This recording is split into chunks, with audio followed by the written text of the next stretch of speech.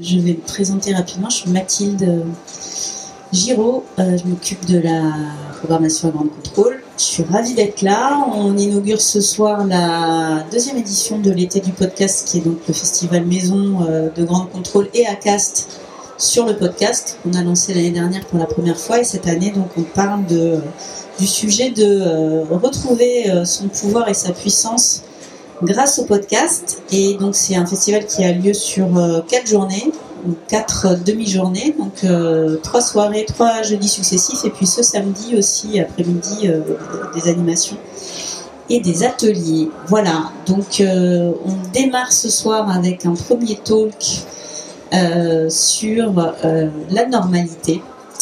Si on commençait par accueillir la normalité, et je suis ravie d'accueillir pour l'occasion 2 personnes qui ont des projets absolument géniaux. Lola C, qui est ici, et qui est donc le binôme d'un podcast qui a été lancé en début d'année dernière et qui s'appelle Atipi, dont tu vas nous parler un peu plus précisément tout à l'heure. Et puis Al Evin, qui est la grande et le grand magicien d'un podcast qui est fait de A à Z par toi, et qui s'appelle M'as-tu vu, et dont tu vas nous parler également plus en détail, et qui sont 2 approches en fait de podcasts relativement différents, mais qui sont 2 approches de comment accueillir la différence et la normalité, qui nous ont semblé très intéressant d'aborder ce soir. Lola, on va peut-être commencer par toi. Du coup, est-ce que tu veux nous raconter un peu la genèse du projet, et puis nous dire ce qui t'a conduit à lancer ce podcast? Ouais. Donc, bonjour à tous. En fait, tu parles un petit peu plus près de ton micro. Encore plus près. Là, ça me paraît bien. Donc oui, Atipi est né en février. Donc en fait, à travers ce podcast, je donne la parole aux parents d'enfants neuroatypiques, donc des enfants porteurs de TSA, donc les troubles du spectre de l'autisme, des troubles TDAH, troubles de l'attention, des troubles de l'apprentissage, des enfants hypersensibles, des enfants précoces. Et donc j'invite ces parents à mon micro pour qu'ils partagent avec moi et les auditeurs leur parcours, les difficultés qu'ils ont rencontrées, leur expérience de parents avec ces enfants neuroatypiques. Voilà, donc ils se confient, ils me racontent leur parcours, les diagnostics, leur quotidien. Voilà. Et donc l'idée de ce podcast m'est venue parce que je suis professeure des écoles, et à travers mon expérience professionnelle, je me suis formée pour enseigner auprès d'enfants porteurs de troubles cognitifs. Donc, j'ai enseigné pendant 5 ans dans un hôpital de jour à la Fondation Vallée, et donc là mes élèves étaient essentiellement des enfants porteurs d'autisme, et c'est vrai que j'ai été confrontée à travers cette expérience à la souffrance des parents, à leur isolement. Voilà, c'était des parents démunis avec les difficultés de leur enfant. Voilà, et également, donc j'ai également aussi enseigné en maternelle, et donc on inclut en classe des élèves en situation de handicap, et j'ai accueilli des élèves porteurs d'autisme l'année dernière, et c'est vrai qu'il y a une maman un de mes élèves qui était en classe, Emmanuel, et c'était un élève autiste non-verbal, et cette maman me dit lors d'un bilan, mais vraiment je ne comprends pas pourquoi mon fils ne parle pas, alors que c'était un élève qui était suivi par des psychologues, des pédopsychiatres, la maman aussi, et donc cette maman vraiment ne comprenait pas pourquoi son enfant autiste ne parlait pas, alors que ça fait partie des troubles de son enfant. Et donc voilà, donc, à travers ces expériences, j'ai ressenti, j'avais le besoin d'accompagner ces parents, déjà qui les aider à sortir de leur isolement, partager des expériences communes et puis surtout leur apporter des ressources. Voilà, donc avec mon podcast, il y a aussi des experts qui sont invités, des psychologues, des orthophonistes, des éducateurs, et on parle vraiment de leur quotidien, des cas concrets. Comment aider mon enfant à acquérir la propreté, comment gérer les troubles de l'opposition. Voilà. Et donc avec ces experts, on essaye de leur apporter des ressources. C'est un projet qui est génial parce que qui n'existait pas finalement. On se dit c'est quand même un sujet qui touche énormément de gens qui sont relativement démunis face à ces questions-là. Donc c'est super. J'aimerais bien te poser la question tout à l'heure, mais on y reviendra sur finalement pourquoi ce média-là, pourquoi le podcast et qu'est-ce que ça a de particulier dans la manière d'aborder ces sujets-là. Mais avant ça, je voudrais, Al, te laisser la parole et que tu nous expliques justement, m'as-tu comment ça s'est né, comment tu as eu envie de fabriquer ce podcast. J'ai créé M'as-tu vu en septembre dernier, donc ça fait bientôt c'est 1 an. Joyeux anniversaire. Je suis dans le travail social depuis quelques années déjà, et toute cette année en fait de confinement, de période de Covid où j'ai dû forcément repenser mon travail en tant que travailleur social, où j'étais en institution, c'était quelque chose de très cadré, et en même temps forcément avec cette période compliquée, tout se remettait en question. J'ai eu le besoin de repenser la façon dont vraiment moi je pensais le travail social et comment moi je mettais en place en fait l'accompagnement. Et dans ce questionnement-là, je me suis dit que d'abord il fallait que je quitte le salariat pour me lancer de façon indépendante et de pouvoir créer en fait ma façon à moi de faire du travail social. Et c'est passé aussi par créer un podcast parce qu'à l'époque, moi j'y étais en formation. On avait beaucoup de ressources, mais beaucoup de ressources de livres, de documents parfois assez anciens et parfois écrits par des personnes qui ne sont plus sur le terrain, qui n'ont pas forcément été. Donc il m'a manqué, moi, des supports audio, des supports sur YouTube par exemple, où en fait j'avais envie de me former autrement, j'avais envie de comprendre le travail social autrement. Et comme je ne voyais pas ça dans mon environnement, ou en tout cas j'avais pas accès à ça, je me suis dit que j'allais le créer moi-même, d'où le podcast M'as-tu vu.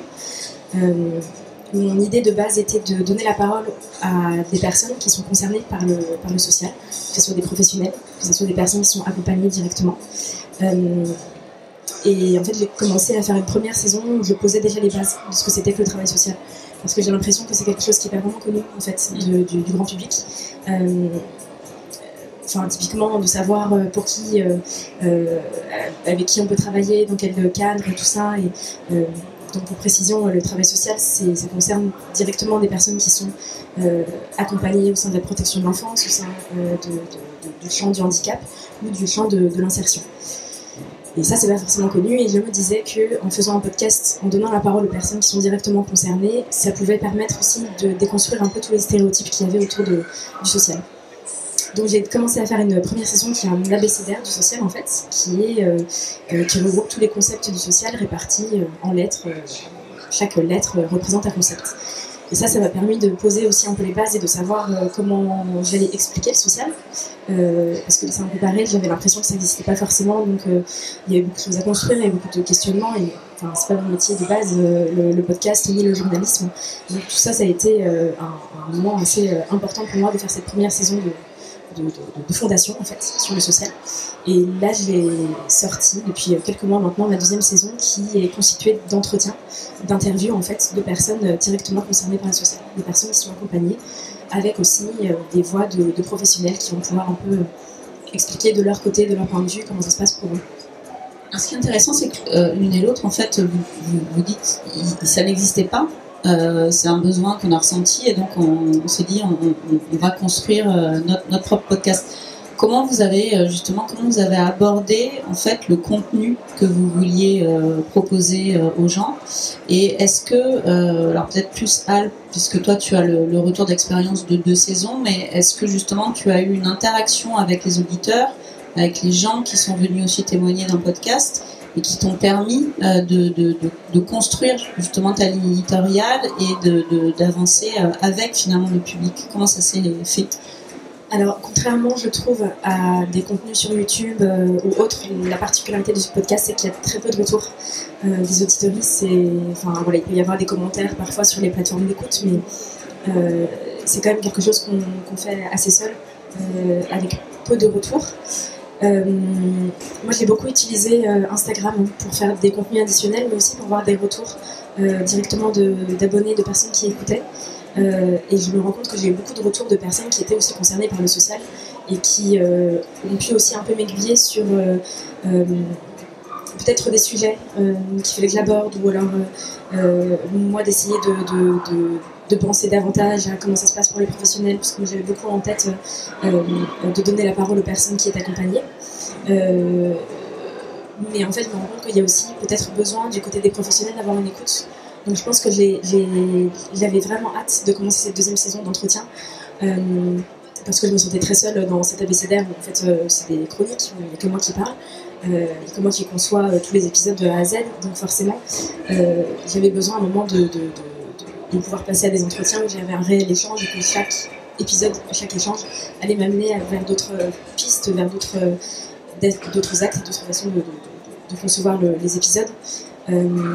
Il y a aussi quelque chose qui s'est rajouté dans le podcast, c'est la possibilité de faire des ateliers de podcast avec du public, c'est-à-dire de créer des épisodes avec des personnes et que ce soit quelque chose fait avec des associations, avec des scolaires par exemple. Donc ça veut dire que tu interviens dans le cadre en fait d'associations et tu fabriques des podcasts avec les gens. Comment ça se passe? Oui, c'était pas du tout le projet à la base. Moi, je m'étais dit, je vais faire de la formation, de la sensibilisation. Je voulais faire des interventions sur des sujets qui me parlent et je voulais créer mon podcast. Et puis à un moment, ça s'est couplé. Et donc maintenant, j'ai la possibilité de faire des ateliers directement et c'est très intéressant de faire aussi de A à Z un épisode directement avec des personnes et de pouvoir concevoir ensemble les épisodes, ce qui m'avait peut-être manqué avant.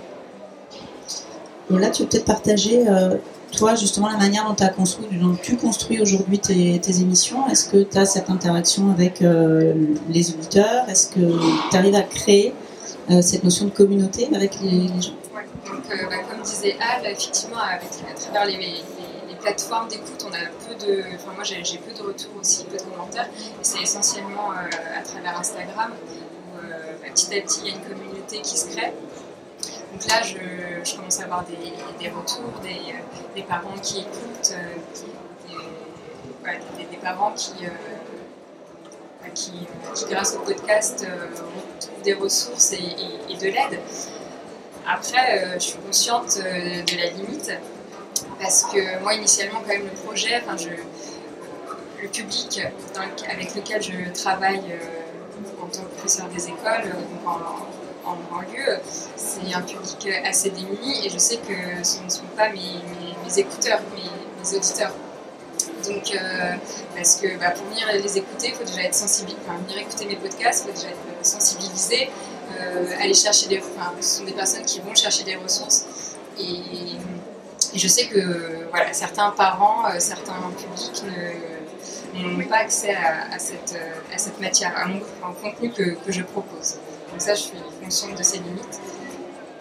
Voilà, ça c'est quelque chose que j'aimerais faire évoluer. Ça, c'est aussi hyper intéressant de se poser la question du format et est-ce que le format est plus utile finalement aux gens avec qui on travaille les contenus ou aux gens qui écoutent. Mais peut-être qu'on y reviendra tout à l'heure. Et là, ce que j'aimerais, c'est qu'on ressente sur le thème même de la conférence de ce soir, c'est-à-dire cette notion en fait d'accueillir la différence, d'accueillir la normalité.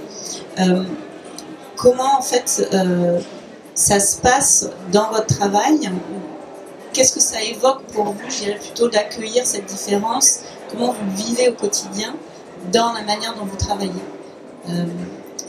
Et aussi, qu'est-ce qui vous touche dans la manière d'en parler en fait? Pourquoi vous allez creuser ce sujet-là?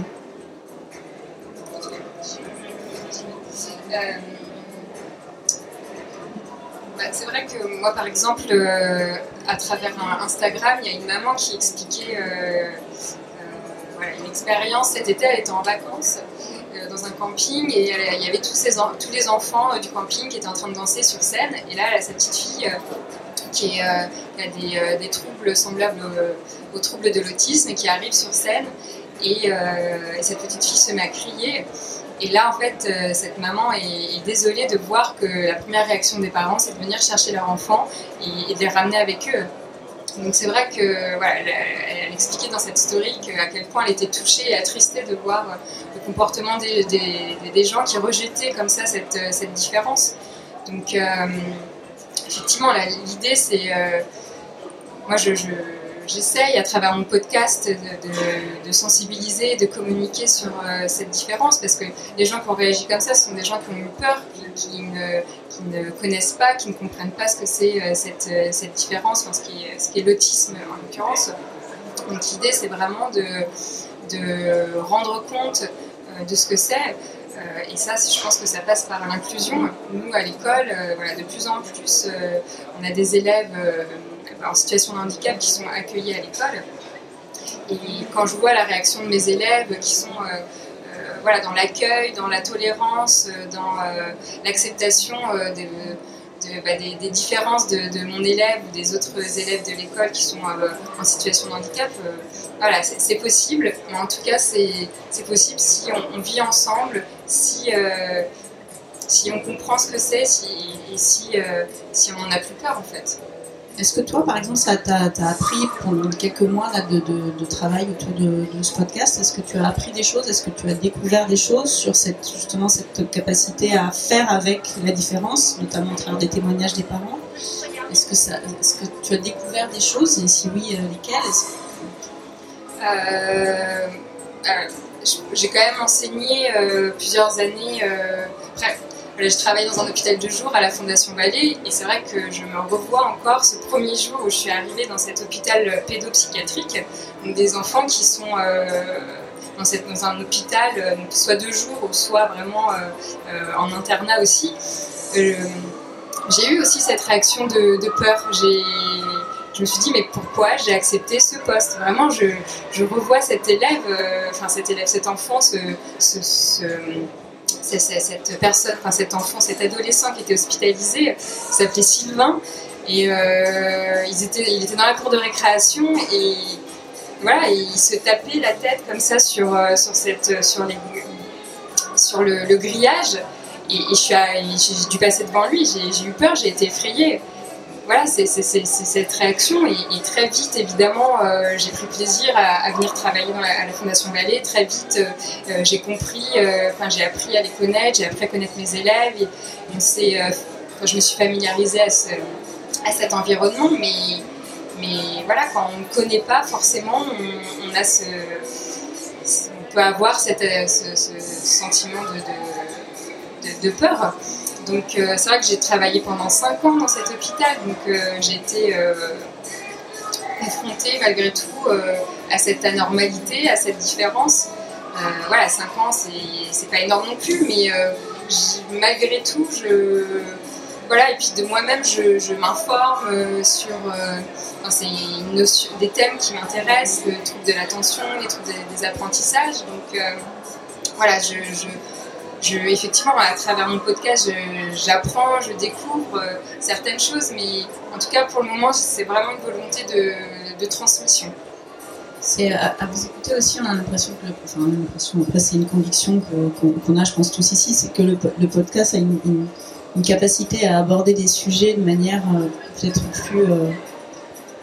plus douce que d'autres médias qui traditionnellement seront plutôt dans le spectaculaire ou dans des choses justement qui créent de la tension, là où votre approche elle est plutôt à essayer justement de délier les tensions et d'essayer de rapprocher en fait les gens, les sujets, etc.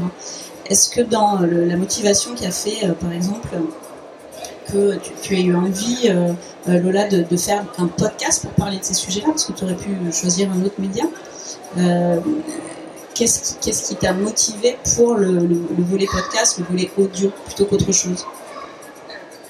Dans un premier temps, moi j'étais consommatrice de podcasts, enfin, j'écoutais aussi beaucoup de podcasts et j'appréciais ce média. Mais ce que moi j'apprécie en tant que créatrice de podcast, c'est vraiment l'intimité qui se crée avec mes invités. C'est vrai que j'ai des parents que je ne connais pas, enfin finalement, ou très peu, on a eu quelques échanges. Et très vite, Il y a cette intimité qui se crée, ce sont des parents qui se confient à moi, qui peuvent aborder des sujets très difficiles, qui peuvent aborder leur dépression, leur burn-out, voilà, des sentiments très, très difficiles envers leur enfant, et ils peuvent l'évoquer assez facilement et assez simplement avec moi, et c'est ça que j'apprécie à travers ce média. Est-ce que comme Al, tu réfléchis à faire avec, c'est-à-dire à imaginer des ateliers avec les parents ou avec ses enfants en situation de handicap? Je ne suis pas dans cette démarche pour le moment, mais effectivement, ça peut être un projet qui peut être réalisable. Mais pour le moment, non, moi, j'en suis pas là. Lola nous a parlé d'anecdote tout à l'heure. Al, est-ce que toi, justement, dans tes différentes rencontres, est-ce qu'il y a une rencontre qui t'a particulièrement marqué, justement, et qui illustre un peu ce que tu veux réussir à faire avec ton podcast, dont tu pourrais nous parler? J'avais l'idée de faire beaucoup d'entretiens à la suite, d'avoir plusieurs épisodes en stock, un peu. Et j'avais quand même envoyé pas mal d'annonces pour avoir des personnes qui souhaitaient parler de leur vécu, parler de leurs expériences. Et j'avais posté un moment sur Facebook, sur une page spéciale pour éducateurs, une annonce pour dire que voilà, s'il y avait des personnes qui voulaient raconter leur vécu, que je tendrais mon micro avec plaisir. Et c'est une maman d'une enfant de 8 ans qui m'a contactée en me disant: je sais que je suis pas sur le bon groupe, je sais pas si... Enfin, voilà, de beaucoup me dire qu'elle n'était pas sûre de sa démarche. Et en fait, elle m'expliquait que elle était... son enfant était suivi en protection de l'enfance, qu'elle était dans toute une démarche judiciaire et d'accompagnement par des éducateurs. En raison des violences intrafamiliales qu'elle subissait, que sa fille subissait encore actuellement. Donc évidemment, je lui ai dit que j'en ferais avec plaisir une interview, un épisode, enfin en tout cas qu'on ferait un entretien pour s'en parler. Et moi, j'essaye de faire des interviews de moins de 45 minutes, 1 heure. Ça n'a pas fonctionné ce jour-là, c'était plutôt sur 2 heures, puis 2 heures, puis 2 heures. Et c'est ce qui a fait en fait ma série Écoute nos violences, où en fait ça devait être un épisode, et puis elle a été tellement généreuse dans sa façon d'exprimer ce qu'elle vivait, ce qu'elle vit encore, et quelque chose de tellement intéressant, où je me disais que c'était ça effectivement que je voulais faire, là où je voulais aller, et donc c'est Lauriane qui s'est exprimée en fait sur toute son histoire. Je ne m'y attendais absolument pas, et en fait je pense que ça a été une très forte rencontre aussi, et c'est pour ça que j'en ai fait 3 épisodes. C'est que il y a aussi ce truc-là, je ne sais pas si tu as ça aussi, mais quand on interviewe des personnes, on prend beaucoup de leur histoire, de leurs émotions, et c'est quelque chose à gérer après, ensuite, et après d'en faire un épisode, enfin de quelque chose... il faut faire des choix sur tout ce qu'on a reçu, et en fait j'ai fait très peu de choix sur cette histoire-là, où je me suis dit que j'avais envie de diffuser avec son accord, de diffuser tout ce qu'elle me donnait, parce que c'était très fort comme rencontre, en tout cas pour moi. Merci. Alors Lola, tu voulais ajouter quelque chose? Non.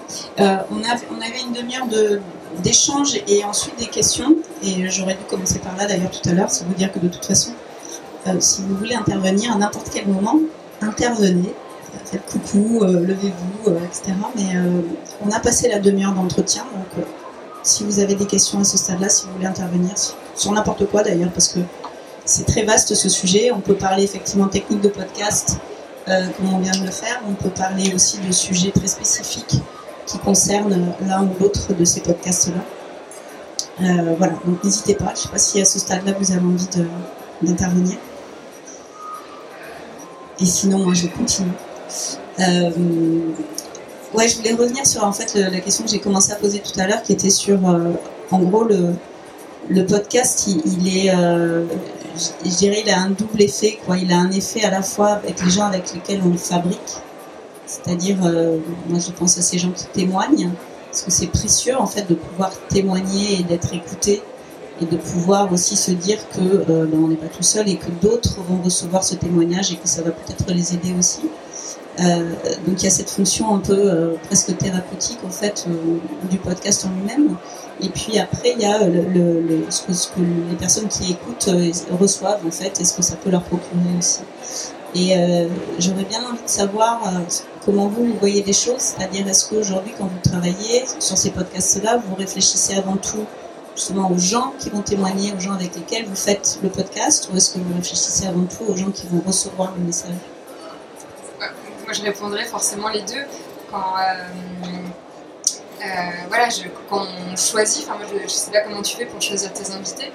Moi, je n'ai pas fonctionné encore en laissant une annonce. C'est surtout, je découvre une personnalité à travers les réseaux sociaux, ou alors à travers mes connaissances ou les connaissances d'amis. Et c'est à partir de là, en fonction de leur histoire, de leur famille, que je leur propose, je leur demande s'ils acceptent de témoigner en ayant déjà en tête l'angle à aborder, et sachant que ça peut aider aussi d'autres parents qui sont plus ou moins dans la même situation.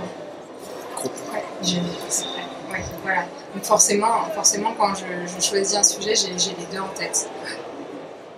Ouais, toi, je crois que j'ai pas du tout en tête les auditeuristes. Peut-être que je devrais, parce que du coup ça ferait plus d'audience, mais je pense qu'il y a de toute façon dans l'éducation spécialisée, mais je pense que c'est aussi pareil quand on accompagne des personnes qui sont dites vulnérables. Il y a une sorte de... Comment dire ça ? On a du mal quand même à parler de ce qu'on fait et de parler déjà de sujets qui sont difficiles.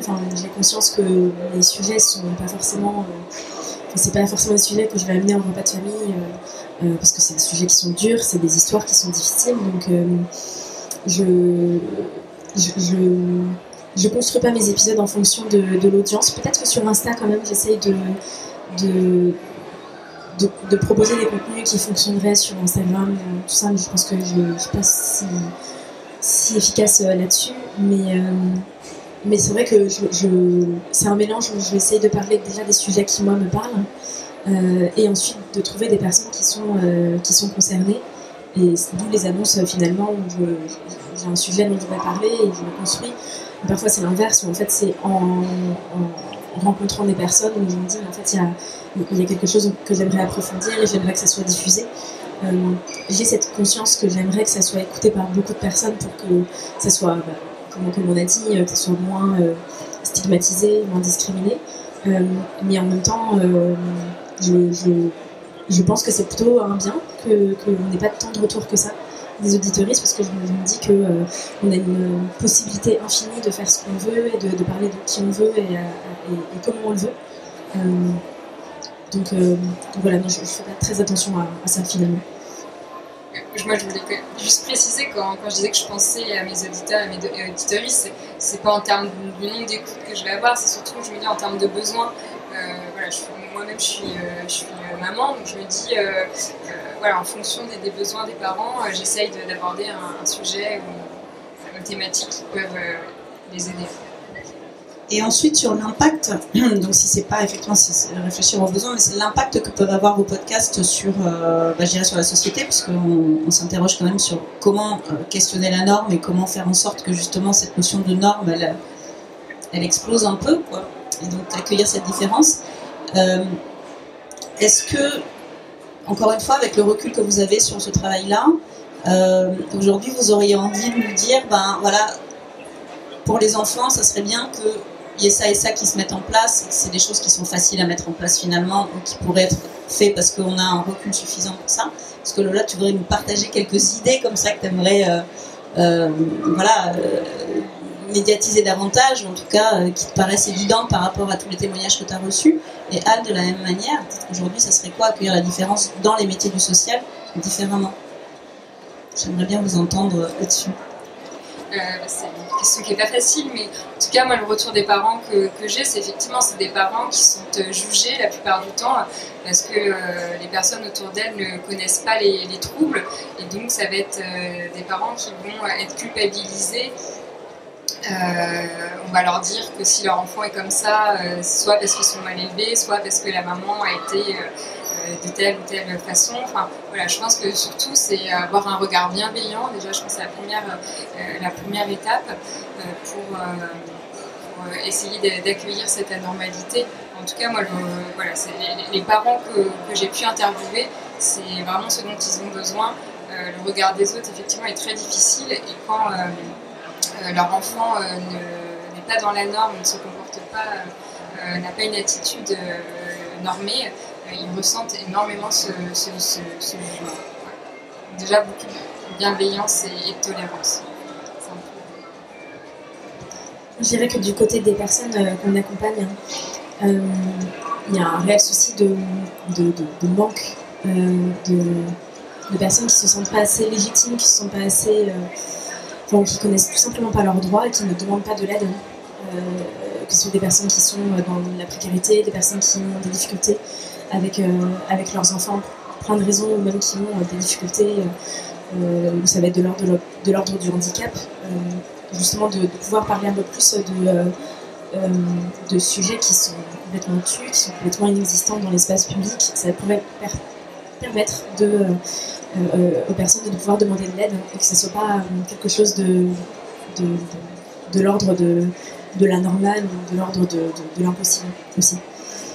Et du côté des professionnels, j'aimerais beaucoup qu'on puisse parler davantage de la charge émotionnelle que c'est d'accompagner des personnes en difficulté, parce qu'il y a beaucoup de burn-out, beaucoup d'arrêts maladie dans le métier du social, beaucoup de personnes qui de plus en plus restent 1 an, 2 ans dans une structure qui n'arrivent pas à gérer en fait, parce que c'est quelque chose qui n'est pas discuté, qui n'est pas parlé en fait dans le métier, parce qu'on est censé pouvoir accueillir toutes les personnes et de ne pas avoir d'émotion là-dessus, de prendre d'avoir assez de distance, d'avoir assez de recul avec les personnes. On n'est pas des robots. Donc voilà, c'est plus un accompagnement. Je voulais juste rajouter, quand tu parlais d'aide, effectivement, dans les retours que j'ai, c'est des parents qui demandent de l'aide, qui ont besoin qui s'orientent pour soigner leur enfant, mais malheureusement, il y a un coût financier. On pense qu'en France, la plupart des soins sont remboursés, et dans ce domaine-là, beaucoup de parents expliquent que c'est à eux d'avancer tous ces frais, et tant que l'enfant n'a pas le certificat, le diagnostic qu'il n'est pas en situation de handicap, tous les frais les parents doivent les avancer. Donc il y a aussi cette réalité financière, et puis il y a aussi une réelle différence entre les soins publics et puis les soins indépendants, où effectivement on peut choisir la filière publique, et là il y a des listes d'attente interminables, et parfois malheureusement pas toujours de très bonne qualité. Et si dans ce cas-là les parents se décident de se diriger vers des soins en libéral, et là ça coûte extrêmement cher. Donc ça aussi c'est quelque chose à changer. Je me tourne vers le public à nouveau. Je voudrais savoir, donc, comme vous avez 2 podcasts pour détricoter la notion de normes, comment est-ce que vous faites pour ne pas prêcher que des convaincus, parce que quand on veut cibler sa communication podcast, au départ on cible sur des gens qui sont intéressés par ces sujets, mais comment on fait pour toucher les autres qui seraient a priori pas intéressés, mais en même temps qui auraient beaucoup plus à apprendre de vos podcasts et de vos contenus? Moi, j'ai pas trouvé la solution. Effectivement, ça, je l'ai en tête. Comme je le disais tout à l'heure, en fait, ceux qui nous écoutent, ce sont des personnes qui sont déjà sensibilisées, ou alors qui ont besoin de ces ressources. Et malheureusement, effectivement, avec le podcast, moi, j'ai pas la réponse. Je me dis que, c'est peut-être en allant, j'ai l'impression que j'ai plus touché d'autres publics qui n'étaient pas forcément concernés, qui n'étaient pas forcément justement dans la protection de l'enfance, le handicap, tout ça. Mais en faisant du podcast, j'avais l'impression de pouvoir ensuite amener vers des sujets un peu moins un peu moins parlé. Enfin, j'ai l'impression qu'il y a un truc à jouer, toujours dans l'éducation nationale, dans la scolarité, d'aller vers des sujets qui ne sont pas dans le programme et de pouvoir parler de choses comme la famille, comme justement de parler de l'autisme, mais auprès du public qui ne sont pas forcément concernés dedans. Enfin, c'est vrai que là, on a beaucoup cette ligne de... je parlais pour moi, mais j'ai beaucoup cette ligne de parler à des concernés de leur sujet. Mais peut-être qu'effectivement, il y a un truc à jouer sur interviewer des personnes qui sont très loin et de savoir justement leur rapport à tel et tel sujet. Mais comme beaucoup d'autres supports, j'ai l'impression que le podcast reste avec des auditeuristes qui connaissent déjà un petit peu. Ce que je me dis, c'est que j'ai eu des retours d'abonnés sur Instagram, j'avais beaucoup plus là-dessus, des retours, des personnes qui connaissaient un petit peu, mais qui ont appris un peu plus. Et je me dis, peut-être un peu en puzzle, où en fait chacun a une petite pièce du sujet en général, et que en fait on apprend forcément, même sur un podcast qu'on pourrait maîtriser. Tu parlais tout à l'heure de sujets qui étaient difficiles et qui étaient des sujets que tu n'aborderais pas effectivement à un dîner de famille. Moi, j'ai l'impression que c'est ça aussi le podcast, c'est-à-dire qu'en fait, sur des sujets qui seraient peut-être un peu rebutants pour des gens qui ne sont pas directement concernés, le fait d'en parler depuis le terrain, depuis des expériences personnelles, depuis cette intimité-là et les rencontres que vous pouvez faire, peut aussi amener les gens à s'y intéresser plus facilement. Alors certes, des gens qui sont déjà touchés par le sujet, mais quand même qui vont peut-être du coup avoir plus de facilité à écouter quelque chose qui est quelque chose de vrai, de sensible et de sincère, et pas de normé justement, et qu'on lirait dans des bouquins ou dans des formations ou des choses de professionnels. Puis moi, il y a une autre chose que je trouverais intéressante aussi, c'est que finalement, pourquoi on a voulu aborder ce sujet-là de la normalité, en termes de questionnement des normes, c'est que tout le monde est concerné. Donc là, on parle de sujets qui sont des sujets de handicap, qui sont des sujets très visibles, même si ce sont des invisibles. Mais tout le monde, à notre niveau, on a une forme d'anormalité, évidemment. Et dès lors que, en fait, on arrivera à le reconnaître et à l'accepter avec bienveillance, je pense qu'on pourra regarder la normalité des autres. Et votre travail, il est là, et c'est ça qui est merveilleux. Pour reboucler la boucle de l'enthousiasme avec lequel on a découvert en fait vos projets, c'est vraiment ça. Donc merci. Je ne sais pas s'il y a encore une ou deux questions. Ça serait bien. Et sinon, on va en rester là. Je vais peut-être vous laisser un petit mot de la fin sur vos projets, la suite.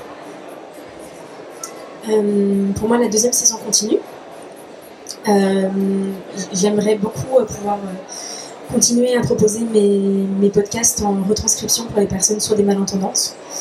Pour l'instant, c'est compliqué avec les supports qui existent pour le faire. Un vrai sujet, oui. Ouais. Et pour l'instant, je le fais seule avec mes propres moyens, et j'utilise parfois 5 logiciels différents pour le faire, sur des épisodes de 30 minutes.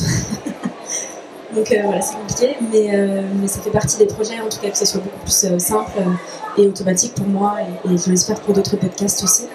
Et voilà, après, en septembre, après l'anniversaire du podcast, ça va être beaucoup de nouveaux projets d'ateliers de podcast. Et c'est vraiment la tournure de ce podcast-là qui va aller vers des ateliers podcast que je vais ensuite diffuser sur Mathieu.